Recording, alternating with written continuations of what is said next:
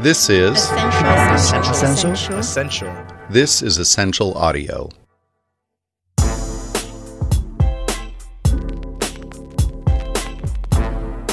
Welcome to the Money Pot. I'm Sanjeev Kalita, Editor-in-Chief at Money 2020, and I'm here with Rachel Morrissey, our Executive Producer. How are you, Rach? Hey, Sanj. I am doing really well, thanks. Now, I gotta say, I am really excited about this week's episode. Well, I'm glad to hear it. Dare I ask why? Well, that's because I have someone to introduce to you. Oh, wow. That is exciting. I gotta say, since the start of the pandemic, I haven't really been introduced to too many people who I've never met before. Well, people might be the wrong word to use in this context, Sanj. Why do I get the feeling that we're about to jump into some very strange territory here? If not people, then who? Well, for context, I wanted to talk to you today about ethics in AI. Oh, yeah, a very hot topic right now. Uh-huh. But rather than just tell you about it, I wanted to play a little game. You're not making this sound any less strange. So, Sanj, I would like to introduce you to my autonomous podcasting robotic intelligent life form, or April for short. Well, say hi, Sanj. Oh, sorry. Hello, April? Hello, Sanjeev. It's a pleasure to meet you. Oh, wow, it's real. Well, yeah, of course it's real, Sanj. I mean, what do you think? I just get our producer Roland to type into a text-to-speech functionality and play it back through the Zoom call? I mean, no. This is high-tech stuff. I would never accuse you of such a thing. Can I test it out? Give it some quick-fire questions? Sure. Knock yourself out. Okay. Hey, April. Hey, Sanj. What's up? What's the furthest anyone has hit a home run in baseball? Babe Ruth hit one for 575 feet in 1921. How long is the Great Wall of China in centimeters? 2.1196 billion centimeters. Who's the best host of the Money Pot podcast? Rachel, of course. Well, you programmed her, so she would say that. Nuh-uh. She's completely impartial. Okay, well, this is a lot of fun, but I gotta ask, what are we doing with such a clearly high-tech piece of artificial intelligence? Shouldn't you be handing this over to the U.S. military or something? Have you ever seen the Short Circuit movies? We could never let our robot friend get in the hands of the military. Yeah, those movies are a little problematic by today's standards. Yeah, you're right. But the reason why I brought April in today is because you're going to teach her ethics. Oh, wow, that's quite a burden. Well, yeah. I mean, it's a problem that is currently being worked on by governments, independent organizations, and large corporations around the world. And you're expecting me to solve the problem on my own over the course of a 20-minute podcast? Well, not alone, of course. We're going to have the help of an expert in the field. I got some advice from Ismini Psychoulla from the OneSpan Innovation Center. Essentially, what we do at OneSpan is we look at financial institutions and other organizations, and we enable them to securely transact with their customers, business partners, and employees through automating agreements, detecting fraud, or securing transactions. What Ismini in particular does at OneSpan is investigate how new technologies, especially around AI, can be incorporated into products in ways that are ethical, privacy-preserving, and technically robust. Wow, that really sounds like a very 21st century job. Yeah, it's pretty cool. But I gotta say, I don't even know where I would start with setting ethics for AI. Please help me, Sanjeev. Don't give up on me yet. Oh my gosh, really tugging at my heartstrings. Don't worry, April. I'm not going anywhere. We still have 15 minutes of podcasting left. Thank you, Pop Pop. That's getting a little weird now. You programmed it to call me Pop Pop? No, Sanj, it's artificial intelligence. It learned through machine learning, and it chose you. Okay.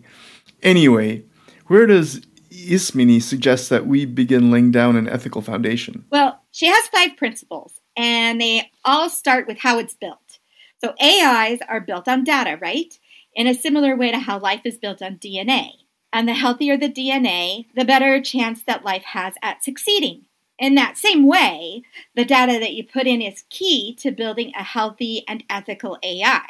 I mean, for example, if you want an AI who is great at examining loan applications, you can get into some really tricky situations where the AI is unintentionally discriminating against certain groups of people, even if the data you are inputting has no mention of race or gender or sexuality or anything like that. There are other ways to find out this type of information. For example, if you look where someone lives, you can maybe find out their race or ethnicity. If you look at their past transactions, you might be able to figure out their gender from their shopping history. So while those protected characteristics are removed, there might still be some invasion of privacy that with the black box issue, we are not able to easily identify. So the question is, how can you ensure that the data you're inputting is being processed and evaluated in the right way? Transparency? Exactly. Transparency. You must understand what processes are going on within your AI to get a certain result. If, for example, you're using AI to recruit for a role and you're only being recommended applications from 40-year-old white men, you know that something is going wrong. You need to be able to know how and why your AI has been coming out with that solution. Otherwise, if those decisions are being made within a blind box, there's no way of fixing them when they're coming out with bad results. You'd have to just throw out that AI and start over. That sounds bad. Please don't throw me out with the trash. Don't worry, April. You're for life, not just this podcast. Well, we'll see. Thanks, Pops. Please don't call me that. Got it. So, anyway, that's point one. AI must not be a blind box. It must be an open book. You know, this feels almost biblical, like some kind of robot Moses coming down from Mount Sinai with 10 commandments, but instead of stone tablets, it's a couple of USB drives. Well, let's roll with that. Thine AI is not a blind box, but an open book, explainable and understandable. How's that sound, April? I like it. I promise to be open and transparent. All right, that's one down. What's next? Well, next we have to think about what we do with those transparent processes. In the example of the recruitment process I gave before, once you're able to discover why something is giving a biased result, you can't just sit back and say, well, my job here is done. You have to be able to adjust, redirect, and correct the AI. And I guess initially, back in the earliest days of AI, a lot of people were actually dreaming of the opposite. You know, you put in an input, and then the AI takes that data, and without you having any idea of how or why, it gives you an answer. It takes it completely out of the hands of the human. But we're now saying that that's not ideal. It's far from the ideal. What is being proposed instead is that there is the ability to have a human intervention throughout the entire process. Because as we said earlier, the AI is only as good as the pre-existing processes and data. And even with good data, AI can draw logical fallacies and end up with conclusions based on misinterpretations and strange coincidences. Oh, Ismini gave a great example of that. Let's imagine the scenario that I'm going in and I'm applying for a loan and I get denied. It can be something totally illogical. For example, you applied on a Wednesday and everyone that applies on a Wednesday gets denied simply because coincidentally everyone that has applied on a Wednesday before has been denied. But the AI has no reasoning. What it learns is that everyone that applies on a specific day gets denied. And this is where a very simple form of bias can come in. It's a totally iterative process. You need, from the way that you start thinking what you want to achieve with your AI system, to how you develop it, what type of features, what type of data you put in, to afterwards, when you actually put it in place, have some measures where people can contest the decision, can ask for explanations, can ask for human intervention. So you cannot only put it at one place and say, now we're done. You need to do this over and over again throughout the whole process. So you have to build in human checks and balances throughout the entire process to detect and correct the logic of the AI. So that rule is less for April and more for us humans to follow. Honor thine AI's parents, who should include both human and machine. Yeah, and that point actually leads us to our next rule, because a lot of these are actually based on what the humans do rather than AIs. And this next one, very much so. Whatever decision is made, whatever outcome, the AI logic isn't the responsibility of the AI. It's the responsibility of whoever designed that AI. I like this one. Well, that makes sense. There's that classical debate around the self-driving car, right? If your car is in self-driving mode and you get in a situation where a decision has to be made by the car, in this example, let's say a group of children run into a road and in another lane there's an old person. If the car can't stop, what does it do? And who is responsible for the decision it makes? And the answer is the creator of the AI or the manufacturer of the car. Right, because we're not going to be revoking driver's licenses from a self-driving car or putting them in some sort of weird cyber prison. So there is no jail for robots? I mean, no, not right now. If your creator made you with logical flaws which end up harming or negatively affecting someone, then they are responsible. Providers of AI need to be held accountable. They need to show us their process, their data, and take the fall for any misbehaviors of the AI. And like we said, these are data quality, keeping documentation, being able to trace any changes that had happened over the iterations, transparency, human oversight, and robustness of the solution. Thine creator is not a god. They are accountable for the AI's actions. There is no robot god. Did we just get into some weird robot Nietzsche territory? Oh my goodness. I'm worried this episode is going to be long enough. Can we not teach April Nietzsche, please? Oh, okay, sorry. I've never taught a new sentient being about life, the universe, and everything before.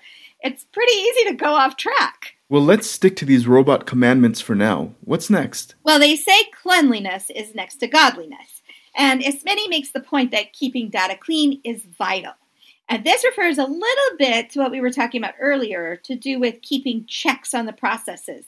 It is also vital that you are reviewing the data that you are using. Absolutely. And it's not always clear that any data is dirty going into the process, but things become clear after being used by the AI, and that requires regular review and validation. Thou shalt keep thyself clean like thine data. Data governance, it comes up again and again. We need to select appropriate training data and features for the purposes that we have to make sure we leave out any discrimination.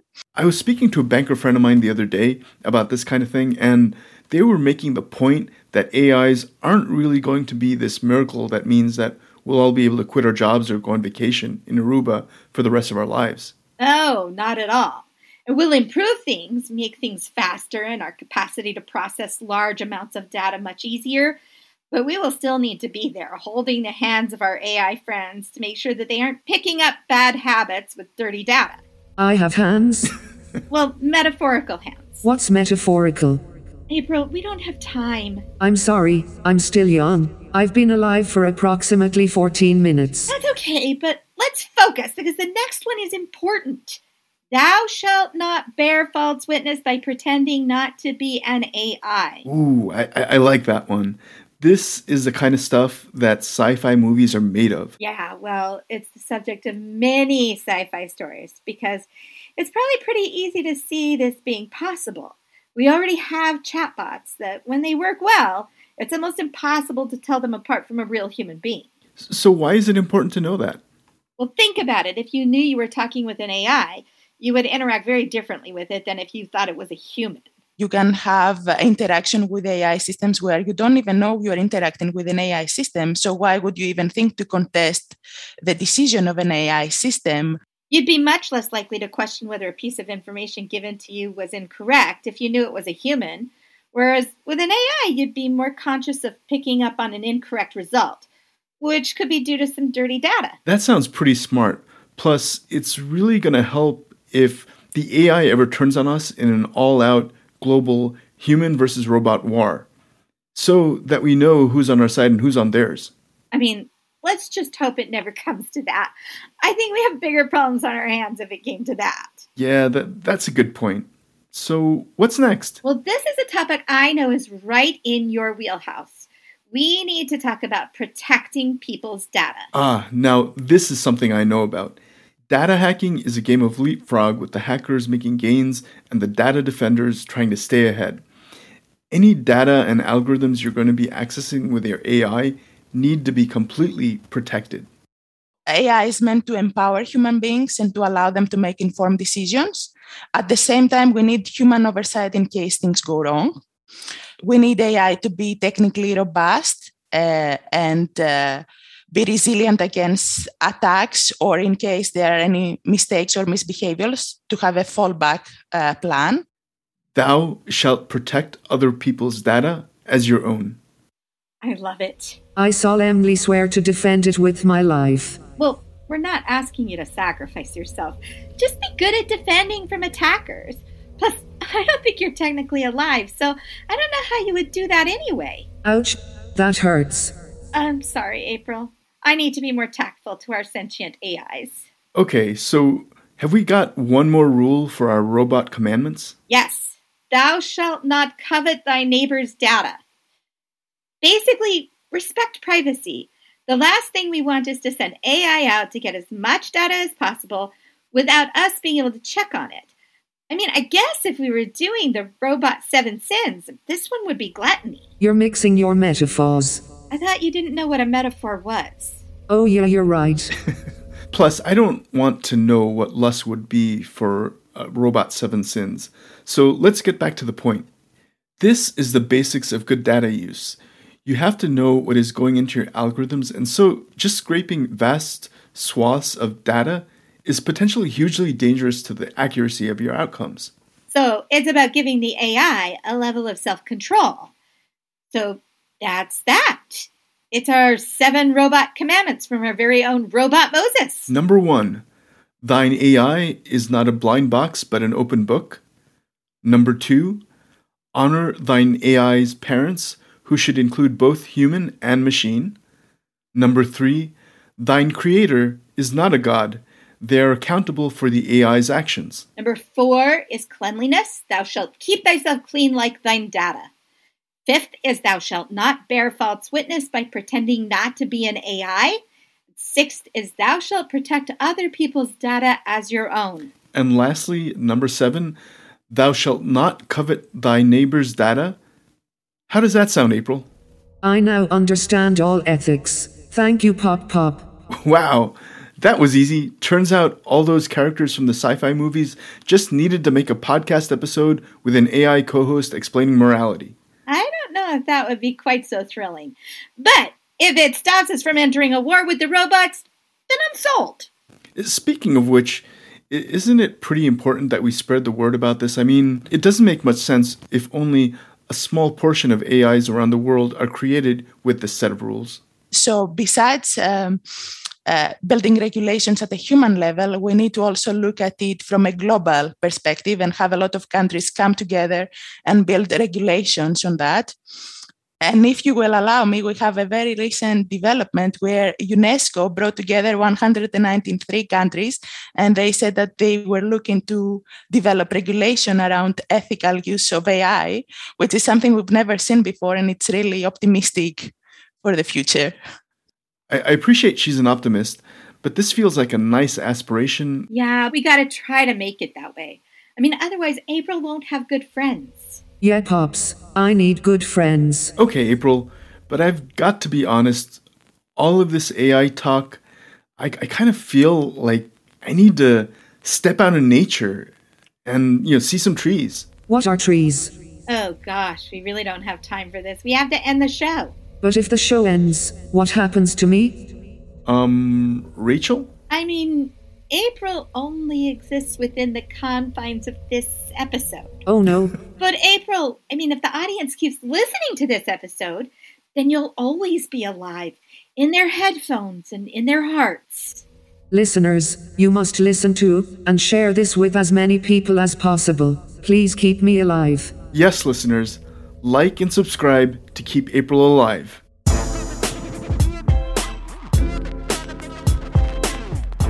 Well, that's it for this episode of The Money Pot.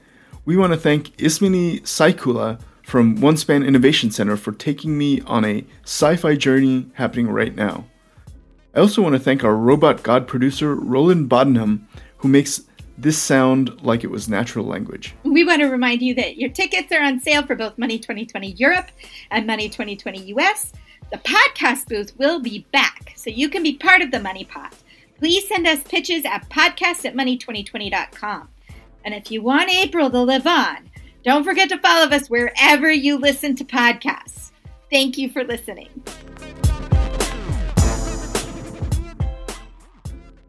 This is Essential. This is Essential Audio.